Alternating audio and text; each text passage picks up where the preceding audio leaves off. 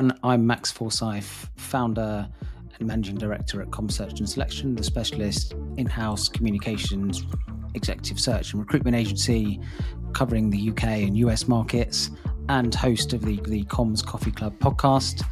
Really looking forward to today's episode. We have Wesley Eberle, who used to be the Chief Comms Officer at Natixis Investment Management, which in his time there over 10 years, he took it from top 100 to a top 10 manager. And prior to that, he grew up in the US and spent his time in US politics. So yeah, it's a really meaty episode. I hope you enjoy it. And if you do, don't forget to click like and subscribe and follow our podcast, and also join our Patreon as well to get exclusive content and early access to all episodes.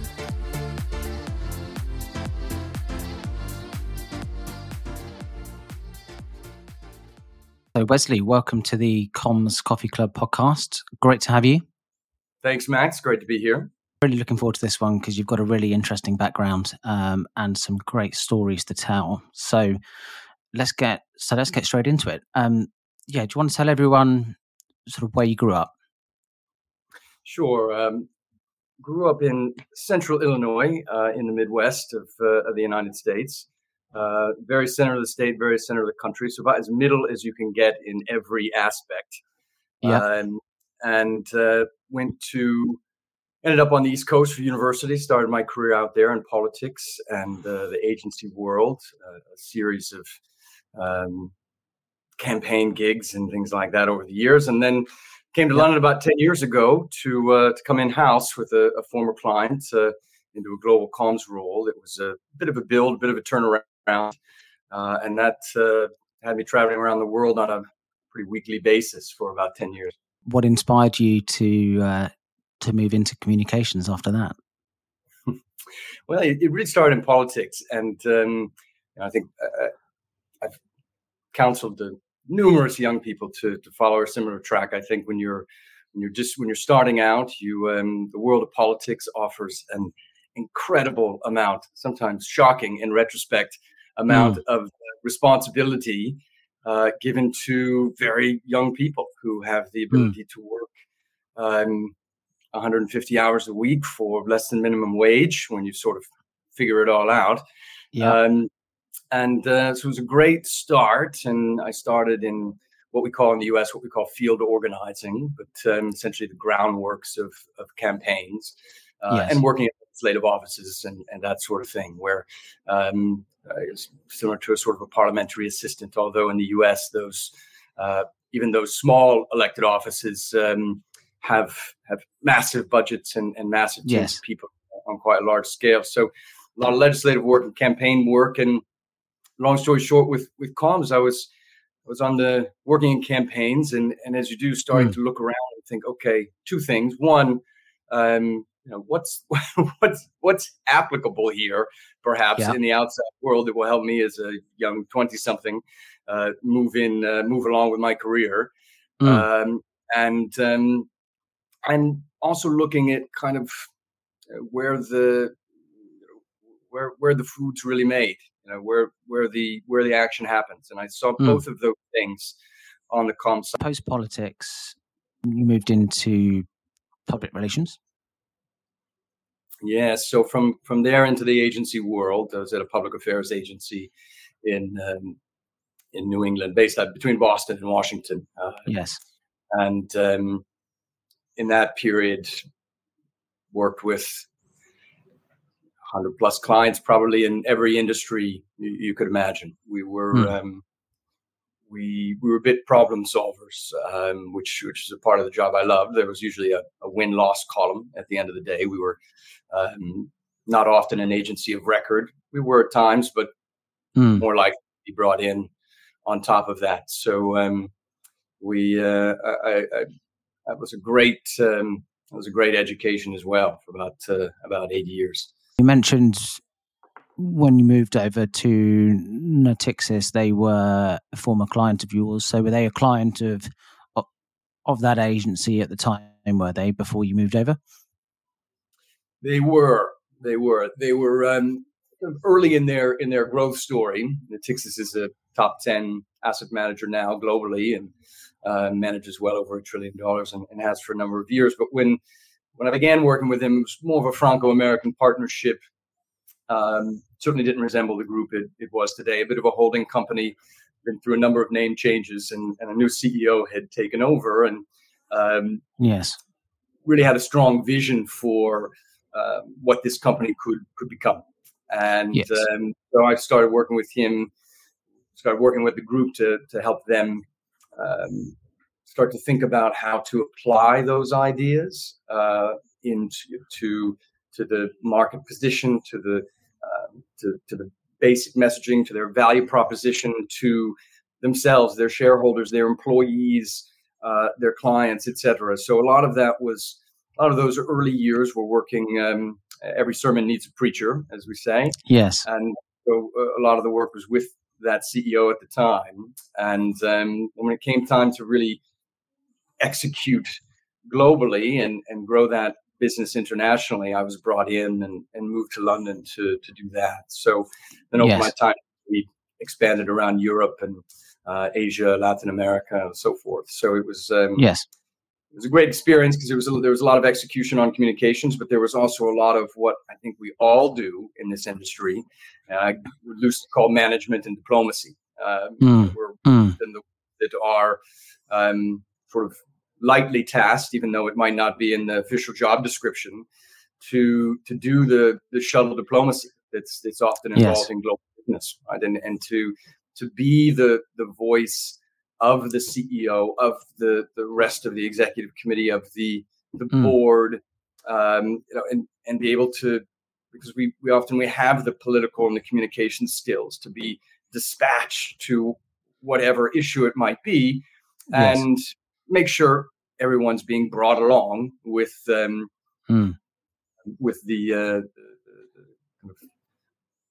direction of travel that's been set out from the top. And so I had a great experience with that as well. And I think that's what we all love and relish about good comms roles is we're part of the management team. We're part of building the business.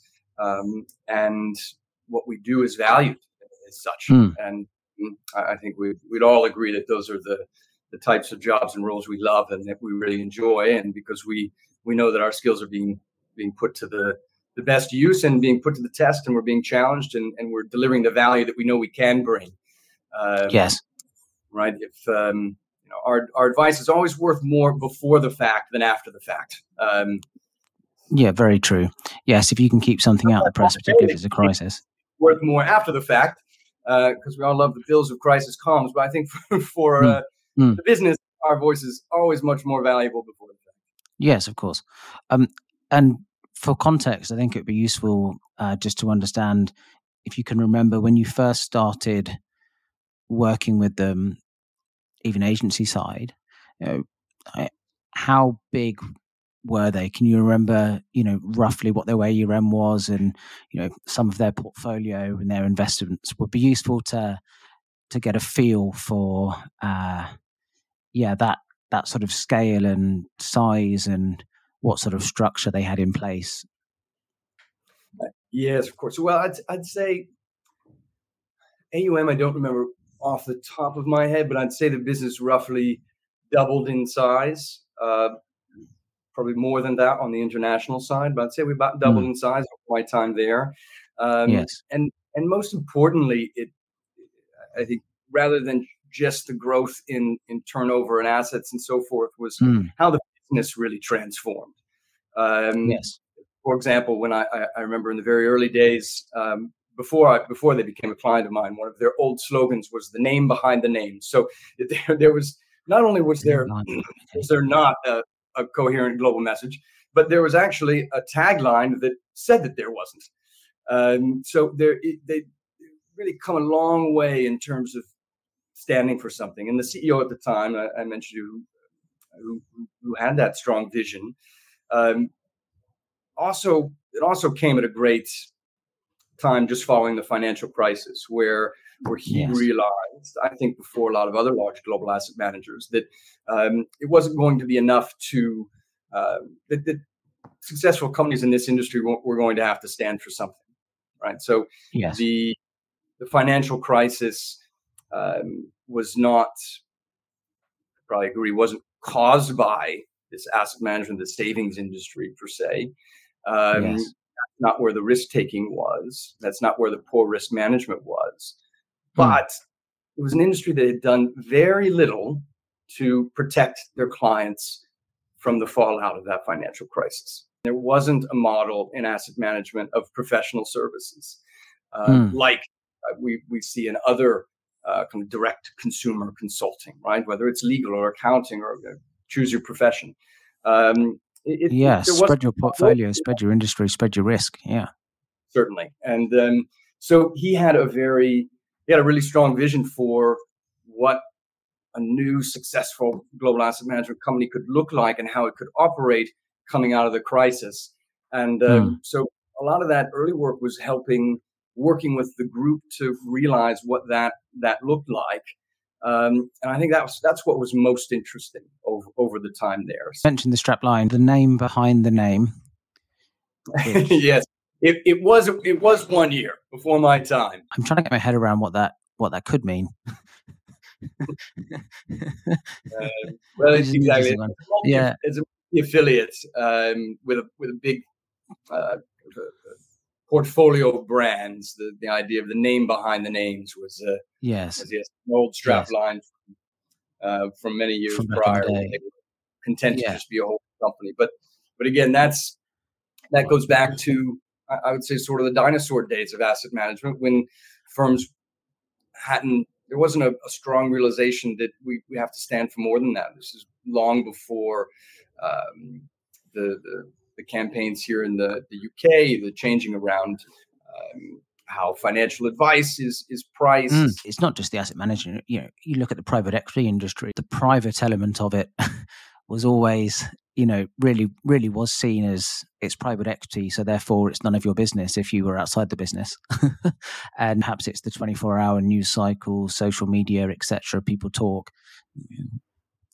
Very little is private now. So even if you have a private equity firm, difficult to keep it private, right? I think we can look out from the 50,000 foot level. We can look out over recent years, and I think we can see industries littered with examples like that. Tech was the same way, right? This idea that we're this kind of boundless success and would just keep rolling forward, and we can do what we want. We don't have to worry about transparency. We don't have to worry about what we're doing to our customers, how we're tracking them. There's very little thought given to a lot of business decisions where comms people can be really helpful, right? This is where we bring our value. Sometimes someone needs to be at the table to say, well, wait a second, is that really right? Yeah. Is that really bringing the outside in? And I think we can look at a lot of industries recently. And again, I think tech's a great one, where seemingly if there were those voices and from a number of issues and companies, that there were dissenting voices, but they were shunned to the side, right? So they weren't given the prominence, or they didn't have representation in the boardroom or at the executive committee. And that's when companies and industries get in trouble, right? When they push those voices aside, and there's no one to ask. Sometimes just the basic the basic finger in the wind of is this really the right thing to do? Is that the right way to treat our customers? Yeah, we want completely. Simple. It comes from pressures from the investors, or the VC funds, or the asset managers, or the PE funds of, hey, we're expecting a decent return on our investment here, and they can often get very, it all becomes about client and customer acquisition. Spend a whole load of money on marketing campaigns, etc. Quite often communications can be an afterthought. We don't want to come across as doomsayers,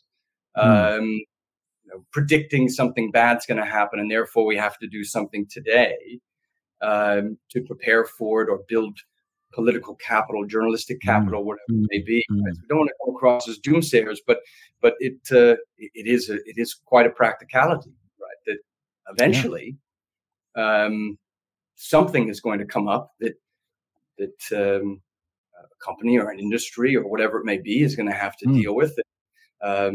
And hopefully we've laid some of the groundwork and built the not just the capital with outside stakeholders, but the Mm. capabilities inside the group. What's Yes. really needed is doing the harder work of building skill sets Mm. inside groups, Mm. making sure you have the right people in place with the right Mm. with the right skills and knowledge and so forth. And Yes. um, that that's much more important, right? Because what matters in a crisis, the people around the table and the decisions they make. What did you do from a from that messaging point of view to help enable that change and transformation? In terms of the cultural transformation, uh, first of all, I think it starts at the top. Yeah. Um, I've seen companies over the years try to sort of do a number of silly things like let's try to figure out what our culture is by surveying people. If you don't know what your culture is, I think you got to take a step back before that and ask yourself why you don't know what your company culture is. I Mm. don't think Survey Monkey is going to sort it out for you or try to impose culture or things like that. Culture comes from the top, right? It comes from a leader with a very clear vision. Um, Yes. and they can articulate it, and then it involves having people to take that around, right? It's not giving a speech at the annual meeting or the monthly email or whatever whatever it Mm. may be. It's there's a lot of personal interaction, and I think that's what helped us be really successful, particularly with global companies. Um, and as we're getting back, no one's happier than I am to be getting back to the more interpersonal world, Mm. because it's all well and good to communicate information, right, via these kind of more flat screen to screen interactions. But Yes. convincing people or bringing people along, whether it be your Mm. CEO of Japan or the new person you've hired to run half of Latin America, or your head of Germany and Austria, who's been there for 15, 20 years and has Yes. sort of been left alone and not had a European group around him, and it's been very loose. Whatever the kind of company structures, trying to knit together these global Mm. cultures. You have to show up. Yeah. Yeah. You have to show up and be in front of people, and that's the way to bring people along. I think number one, and number two, uh, showing people some feedback of those results. So, right, there's showing up, there's bringing Mm. people, convincing people along to move in the right direction, or Mm. organize this business together globally, or work together in a certain way. And this works across industries, I think, of course, Yes. and all sizes, shapes, and sizes. And then there's when people do that, when they say, "Okay, we're gonna try it your way." When you start to get some of that, then it's really important to feed back to people and help them see how that's helping. Mm. Whether that's maybe it's taking a new country head or a head of a business line, and maybe you're media training them or introducing them to a more high profile role than they've had in the past, Yes. and making sure you really shepherd them through, help them Mm. be successful at it, so that when they agree to do it your way, say the new CEO's way or whatever it is, they agree to Yes. change, do something a new way, that Mm. help them realize success with that's fed back to them immediately. That's really important too, and it just builds trust, right? I mean, so much Yes. of this is based on trust and coming to people with kind of with empty hands. I'm not here to. I'm here to help. Without Yeah. that, I think you'll get a lot of people who you'll get that kind of reaction across a group of everyone saying the right thing, because they know they're supposed to say it, but not really believing it.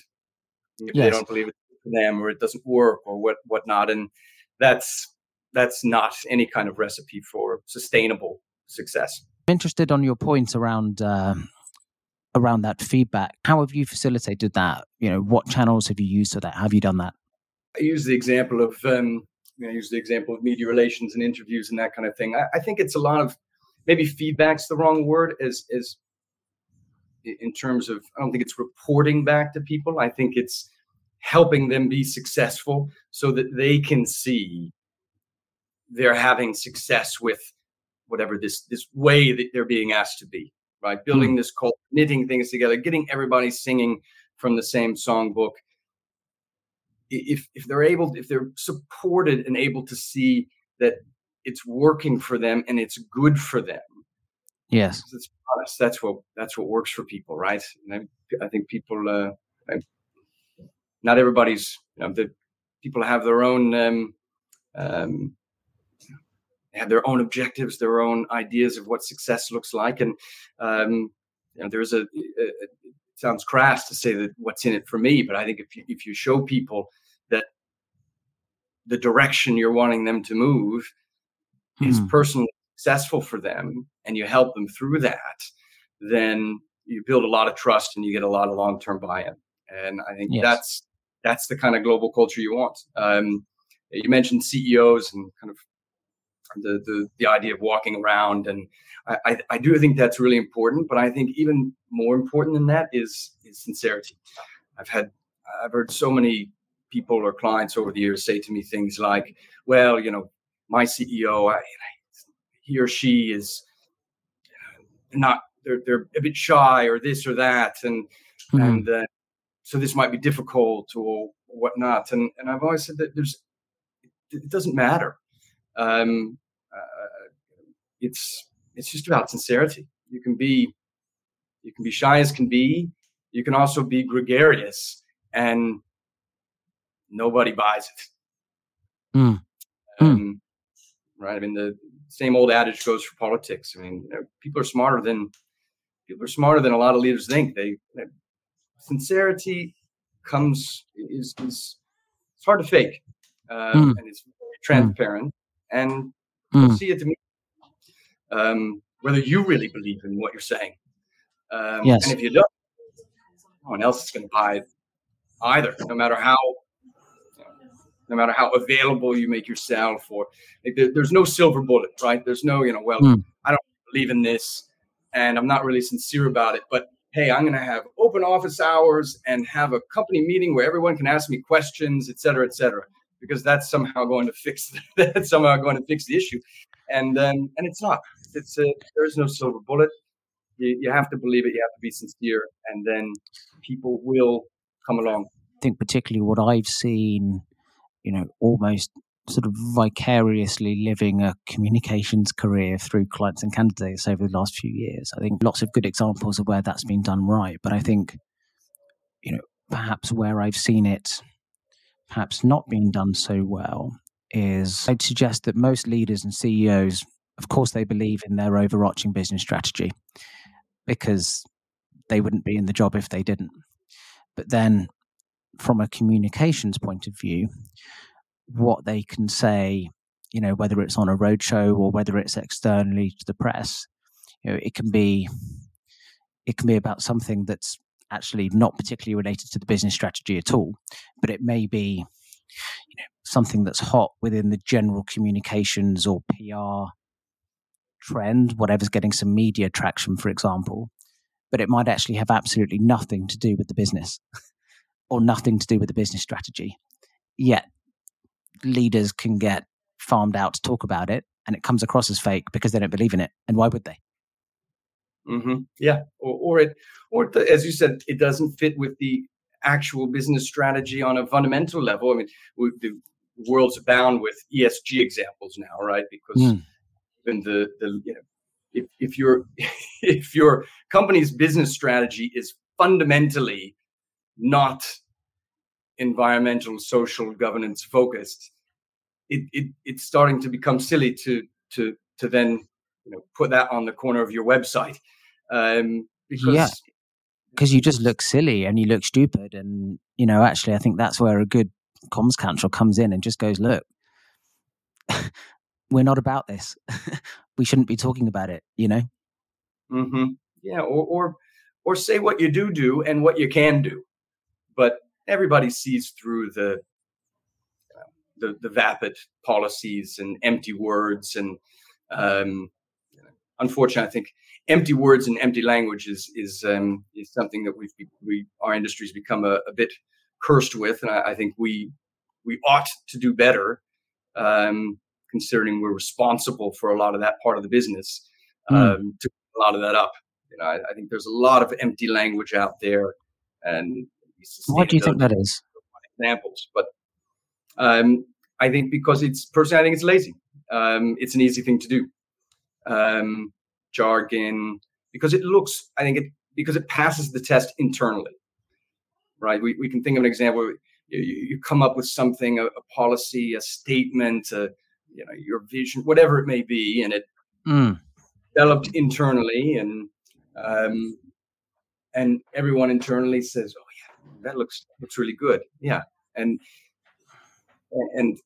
everyone feels like they've ticked the box simultaneously, but there's no one at the table to say, and this is what our role should be as comms people, to say, "I'm sorry, that doesn't mean anything. Those sentences don't mean anything. Those words have no meaning. It's just vapid. It's gobbledygook, and it's not going to mean anything to your customers, and they'll probably think less of you for even saying it than not saying."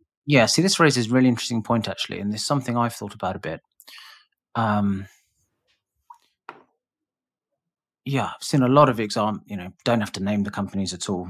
But a lot of examples recently where, clearly there's been a lot of, is employee activism the right phrase? I don't know. But where, I think things are being said to please certain employees over, as you say, the end client or the customer and what they're actually interested in, or what they really want from that business as their service provider. What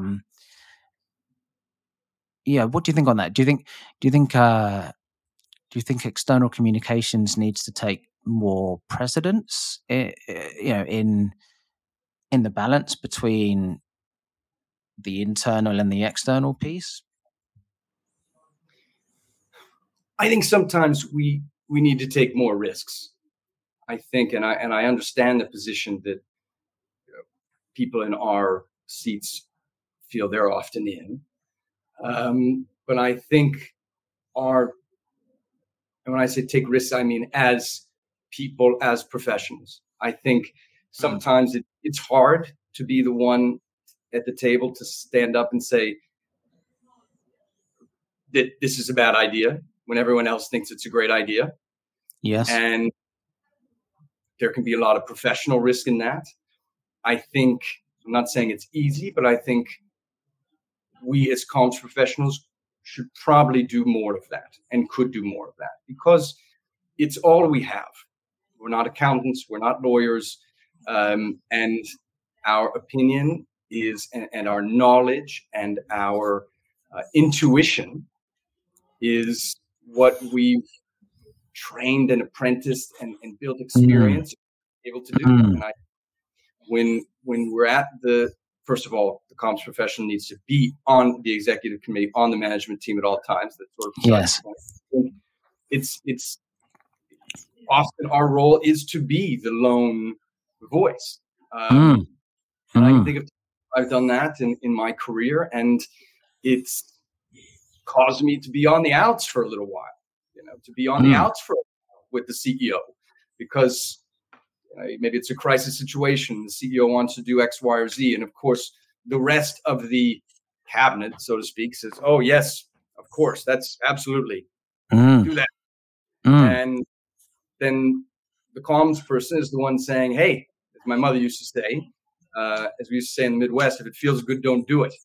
And all of a sudden, the one seat at the table in the crisis or in the critical business discussion, whatever it may be, saying, no, this is a bad idea. And can't support it because we're not the CFO saying, hey, this is a bad idea because, look, I've run the numbers. Or the counsel saying, hey, this is a bad idea because here are the three legal exposure issues. Yes. Our predictions are a little more ephemeral, right? We say this is a bad idea because it could go over poorly. It could be received poorly. It could be, it could backfire, or just this is a meaningless. Or to take it back to the language question, this is meaningless. And so often the risk that we predict sometimes is further down the road. That can be a hard proposition to stand behind when the rest of the table thinks something's a great idea. But I think we need to do that more because that's our value. Yeah, the intuition piece and the nuance piece. One is important, but two, I think it's absolutely fascinating, and I think they're probably the two reasons why I truly don't believe that communications leaders functions will get replaced by AI. And the reason I say that, I think, sometimes there can be a business decision where you have all the trend data. You have everything that's trending across Google, social media sites, whatever. It's getting picked up by industry magazines, the wider press. You can have all of those data points and all of those signals going green light, green light, green light. But there's something about your intuition that says doesn't feel right. Who's the best leader you've worked for or with in terms of their communications? Oh, that's a great question. So honestly, so many. I wouldn't pick one. I can give you a few examples. I certainly the CEO I mentioned who brought me into those early days of Natixis to help him execute that vision he had was one of the best business leaders I've worked with. Yes. And what was his name? John Hyler. John Hyler. Back in the U.S. now, but great business leader, great leader of people, and a great visionary. During my years in Boston, I worked for great political leaders. The late Edward Kennedy was someone I'll always be deeply honored to have worked for, and someone who really informed as well at a young age the kind of practical and pragmatic politics that I believe in still today. He was nicknamed the liberal line of the Senate. So he was a great leader of the left, but known for what became the sort of Kennedy half a loaf philosophy. Yes, you take half a loaf and you move on. First, you have to win. And I avoid a big digression, but I think my party and some of the parties of the left and the right have really lost our way on that idea and forgotten that what we're really what the goal really is to help people, and first we have to win. What's your most favorite campaign you've ever worked on? And this doesn't have to be political, by the way. This could be, this could be a comms campaign that you've done that just got picked up everywhere, or you spoke earlier around your global experience. Have you got an example of a campaign where it just started getting picked up in Europe, South America, North America, Asia? For Natixis, a lot of that was the kind of core business and brand growth. We were a name that was unheard of when I began. We didn't even rank in the top 100 in Europe, and we were top 10 when I left. So Yes. there was a lot of, we were very aggressive. We had a lot of fun, kind of saying yes to everything. We built a global comms team. I was the first one to arrive in London, so I was able to build a team from scratch, having senior people in London, senior people in Paris, bringing people in, bringing in 15 great agency partners around the world, most of whom were with us for the 10 years I was there and still are. Yes. And so we had a lot of fun with brand campaigns and being able to be nimble and say yes to everything, and to say yes to any new idea. And when I think of specific campaigns, I mentioned some of the union leaders I worked with. Those were often quite fun. I'll leave out a few of the I'll leave a few of the details out, but those were quite unique campaigns sometimes, and so we had a lot of fun with those. There was one thing you think that asset management firms should be doing differently or need to do in terms of communications. What would you say it is? I would say if there's one thing they need to do, it's strip out the jargon, strip out it's an industry that's sometimes seems like it goes out of its way to speak in a language that its end customers don't really get. And frankly, all sounds the same. One of the things I was most surprised at, looking back at my 10 years in asset management, and prior to that having worked across dozens of different industries, was the degree of sameness in the industry. It was shocking to me at the time, and still is 10 years later, the degree to which the players in this industry generally are all saying and doing and creating the same products at the same time and saying the same things about them, etc. Now, there's a certain market component here, and I'm sure someone in the industry would say, well, hey, we're responding to markets, responding to consumer demand, et cetera, et cetera. That's why we're all doing the same thing at once. There's an element of that. There's also an element of that in every industry. Of course, industries are responding to changing needs of customers and the environment and so forth. And I think sometimes the asset management industry thinks they're more unique than they really are. And when I think you look at the industry in that broad context of business, I think it's exceptionally surprising how much sameness there is. And I think, therefore, there's a lot of opportunity in the industry. Regulations are, of course, a big challenge.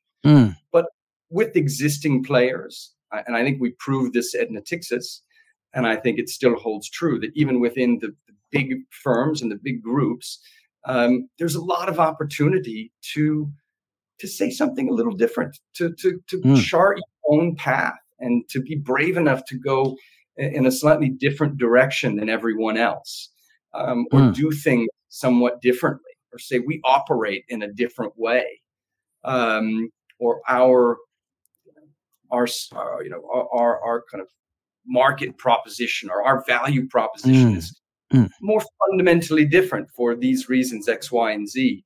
And I think there's still a lot of room for that, for big players to do that successfully and to really gain market share because of it. Oh, yeah. No, absolutely. No, yeah. And I agree. I think, you're right. There's an element of course they're going to shift, generally speaking, as a group with market or industry trends. There are lots of different ways you can say things, not just in language, but also in terms of channels or content or how you get that message out there. I think the industry, really needs to change is the amount of press releases or stuff that goes out on LinkedIn, for example, is all around, their latest acquisition or their latest deal, whatever. Fine. But, what is genuinely of value to their investors and the end client and the end customer, what are their investments, helping to do, what's the value in them, except it's that storytelling piece, bringing those investments to life, which I think, generally speaking, the industry's pretty crap at. Yeah, absolutely. And I think operating models as well have a lot. I think it's one of the things that Natixis did fundamentally well, and was a really important part of the strategy from the beginning, was the idea that we're going to sell in a different way. Instead of going to the client and saying, okay, here's what I have to sell you today, that old commoditized model, instead having a more sophisticated sales force that sits down with a client and says, let's talk about your portfolio. What do you need? Maybe I don't have it for you. I don't know. Let's chat. Let me help you. Let me give you, created a big service of loss leading free advice that we would offer to clients for free, portfolio analysis, sorts of things that not like some of the big players in the industry do that today, but the end result is a sheet recommending their own products. It's not really sincere, is it? No. So we had a service that was product agnostic, just was sophisticated sales advice and portfolio advice, and that was a fundamentally different way. It's not necessarily a new business model, right? The model's the same. It's a different way to sell. It's a different way to interact with your client. It creates a different value proposition, and I think there's a lot of room for things like that in the industry. And I think it's been an industry with fantastically high margins, very sticky assets. And I think there are a lot of firms that are afraid to rock the boat. When you have average margins of 30%, and you can easily ride through crises because you can just sit on your assets. As the industry did well through COVID, because you can just sit on your assets. The revenue keeps coming. The turnover stays relatively. It's a great industry. It's very, and I think people are sometimes that can often lead to a dearth of risk taking. Maybe a little bit. It's because you have shareholders that might not want you to. But I think long-term success depends on it in the industry, and I think there's a lot of room to do it. Oh yeah, no, absolutely, yeah. And I think anyone that sits on their, kind of sits on their hands and to sort of rest on their laurels, there is, I guess, kind of the great thing about any industry, there are always innovators, and there'll always be one or two disruptors who manage to push through and and break the wall, if you like. I think certainly long term, funds and asset managers do need to think hard about that. But of course, that can be a difficult, or maybe not even difficult, just do we really want to put the effort into doing it and thinking about it when we don't need to right now? Wesley, kind of thank you very much for coming on the pod. It's been great. Really enjoyed it. Is there anything you'd like to plug? No, that's great, Max. I appreciate it. Loved taking the time. So very interesting conversation. No worries, pleasure. It's always nice in our industry to take out some time to talk about ourselves and our own issues instead of just our clients. So it's always a thought-provoking and rewarding discussion to talk with other people who really understand the uniqueness of the role and how it's changing. And so I love doing it. So thanks a lot. Yeah, super. No worries. Pleasure. Yeah. Thank you very much for coming on. Thanks. Thanks a lot.